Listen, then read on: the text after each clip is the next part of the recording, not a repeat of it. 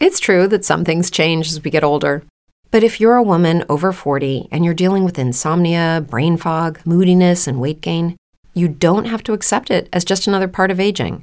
And with MIDI Health, you can get help and stop pushing through it alone. The experts at MIDI understand that all these symptoms can be connected to the hormonal changes that happen around menopause, and MIDI can help you feel more like yourself again. Many healthcare providers aren't trained to treat or even recognize menopause symptoms. MIDI clinicians are menopause experts. They're dedicated to providing safe, effective, FDA-approved solutions for dozens of hormonal symptoms, not just hot flashes. Most importantly, they're covered by insurance. 91% of MIDI patients get relief from symptoms within just 2 months. You deserve to feel great. Book your virtual visit today at joinmidi.com. That's joinmidi.com. Let's go on out to the KOA Common Spirit Healthline and welcome our next guest tonight. May or may not be humming along to the tune right now, the Denver Nuggets reporter for the Gazette, Vinny Benedetto. Vinny, thank you for joining us tonight during a very busy Nuggets period. How are you this evening? I'm doing well. How are you guys doing? Wonderful. Thank you. I wanted to get into it. Obviously not the result we were hoping for. 5-game road trips would make anybody weary. Were you expecting this sort of one-sided affair for the Nuggets on their last bit of their road trip? I can't say I was expecting that, but yeah, I mean, you look back at the road trip as a whole now, they went 3-2 in that 5-game trip. Obviously started with that frustrating loss in Philadelphia, then they rattled off 3 in a row.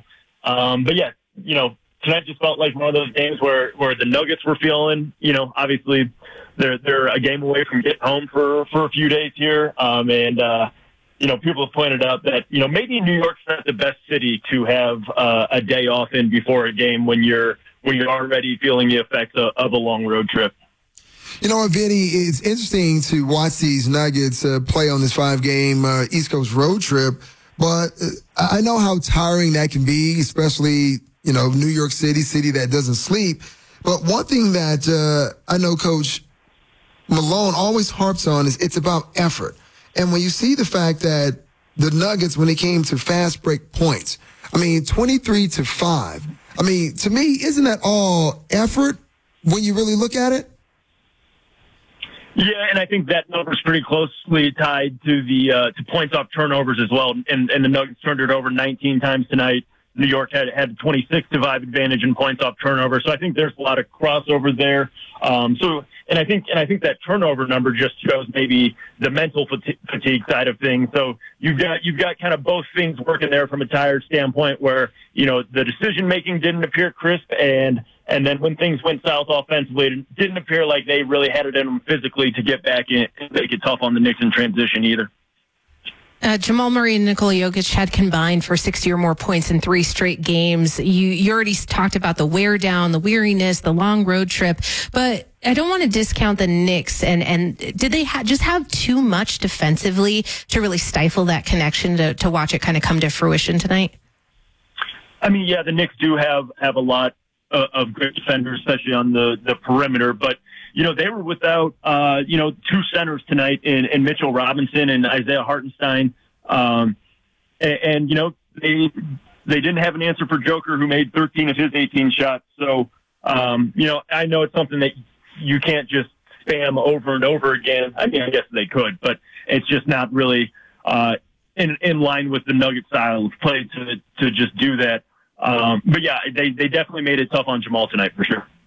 The Nuggets went 5 for 26 from downtown. Do you feel as though they get outside of themselves because they try to match shot from shot with other teams once there's a massive deficit? Yeah, well, I think that was the case tonight. You know, the Knicks come out incredibly hot from 3, build a double-digit lead in the first, 5 or so minutes of the game. And then at that point, it kind of felt like, the Nuggets didn't quite have the energy and the Nuggets are just not typically a very strong driving team. I think they're maybe last in the league in drives per game. So that's just not really their bread and butter. But, when you're physically tired, it just feels a lot easier to stand on the perimeter and take jump shots. Tonight, obviously, I think there were some tired legs, and it was just an off shooting night for a few guys. The Denver Nuggets are a more experienced team now, and before tonight, they were half a game out of the top spot there in the West. But it's hard to deny the value of the 1 seed, provided that the last time around it was so impactful for their run to the championship. How important to you is it for a team for them to reach that point here as we kind of cross the midpoint of the season? Yeah, I don't know if the 1 seed is all that important to the Nuggets. I wouldn't say it's something that they should, really chase down the final 35, 40 games of the regular season. What we saw at last year's playoffs is that they are really good at home, but they were able to win at least one road game in all 4 of their postseason series last year as well. Obviously, you don't want to see them drop, below 4 in the Western Conference, but I think. I think if they could finish 2 through 4 in the West, I think they'd live with that, just knowing how comfortable they are at home. And then, they've displayed the ability to win on the road in the postseason as well. So, Vinny, I was looking at these voting results for the NBA All-Star, and I'm looking at the rankings for the guards, and I see the player ranking is 8 for Jamal, and fan ranking is 13.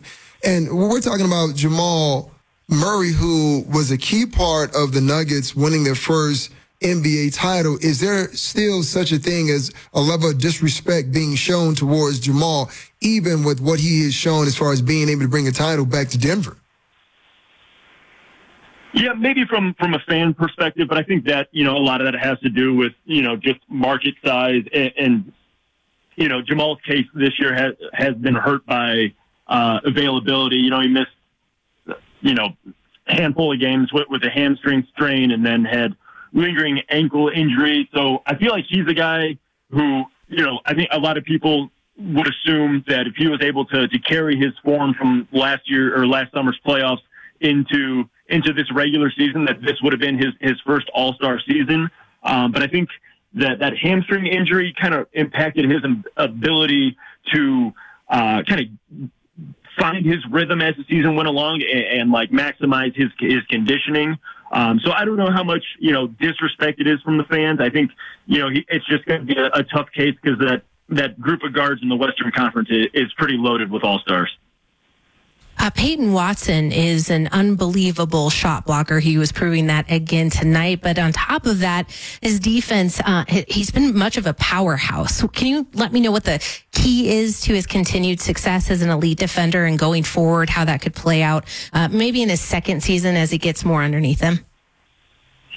Yeah, I mean, it's just a part of his game that he puts a lot of pride in. And, he didn't get consistent minutes. He was the guy who played his most at the end of the regular season when the Nuggets, had their seed pretty much locked up and they were giving guys nights off. But it feels like for most of this season, he's embraced the idea that his minutes are going to be, the number of minutes he gets is going to be dictated by his impact on the defensive end. Just knowing Coach Michael Malone, that's one thing he's going to put a lot of stock into, especially for young guys, is how they're performing on the defensive end.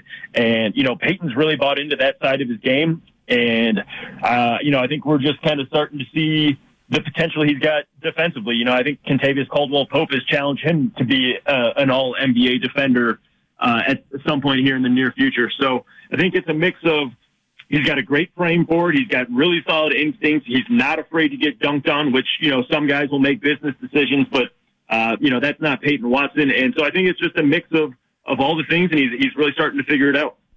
So, Vinny, I will be remiss if I didn't ask you this question, but I'm going to take it back to the days of the playground where everyone is trying to pick and choose which players they're going to add to their team. So I know we're talking about guard play and all-star voting, and when I think about Jamal and how well he played, there is another guard who's in that starting lineup, that starting rotation for the All-Star, Shai Gilgeous-Alexander.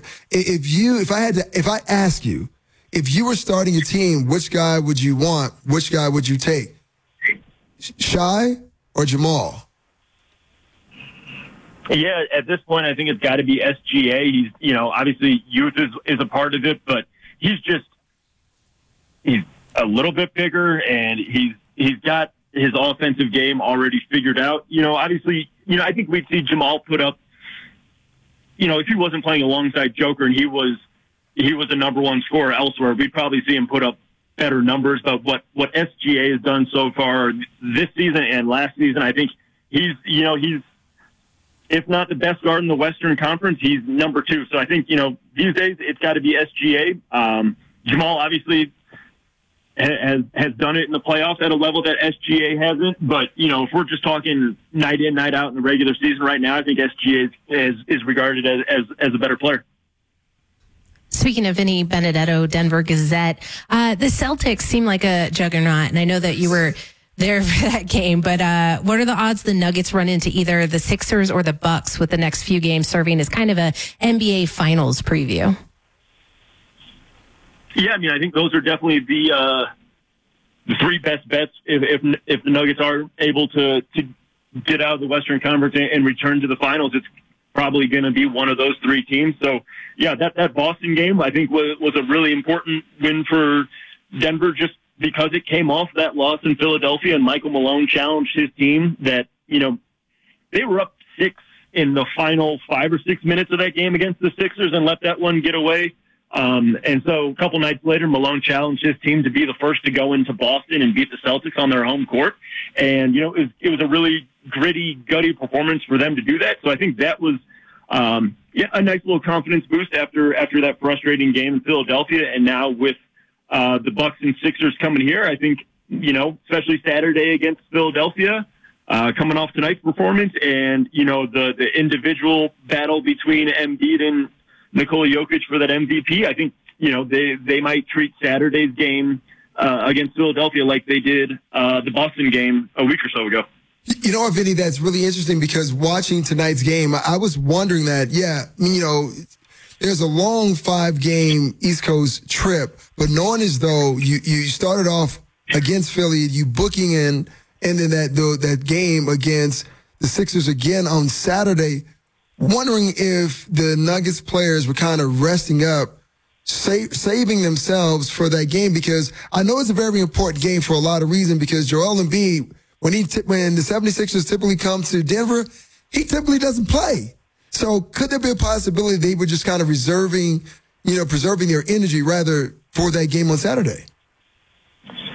Yeah, I don't know if they went into the game like that, but then when you couple it with, the Knicks building a double-digit lead in the first 5 minutes and getting it to almost 20 or 21 at halftime, then I think it was time to, they made the executive decision to kind of pace themselves, we'll call it, because it's not really, they have a full day off, but that Saturday game is an afternoon game, so they'll get back to Denver pretty late tonight.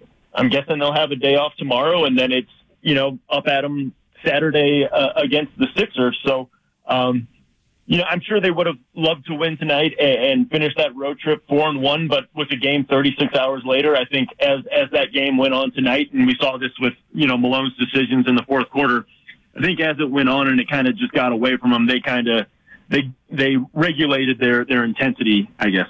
The last one I have for you, the trade deadline is right around the corner.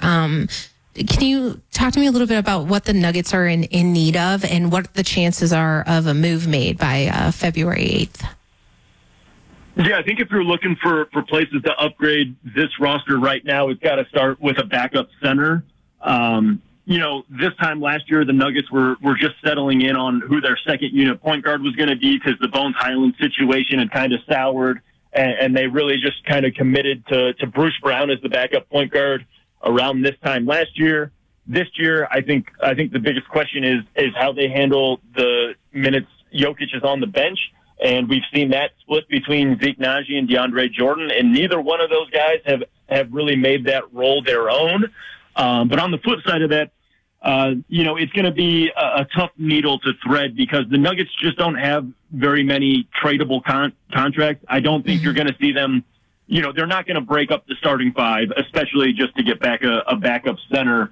And then it comes down to you've got young guys with a lot of potential. I'm not sure, if it's worth giving up on a Christian Brown or a Julian Strother just to get a backup center, especially when you look at what they did last year in the playoffs. They used Aaron Gordon for a lot of those minutes. They didn't really have a traditional backup center.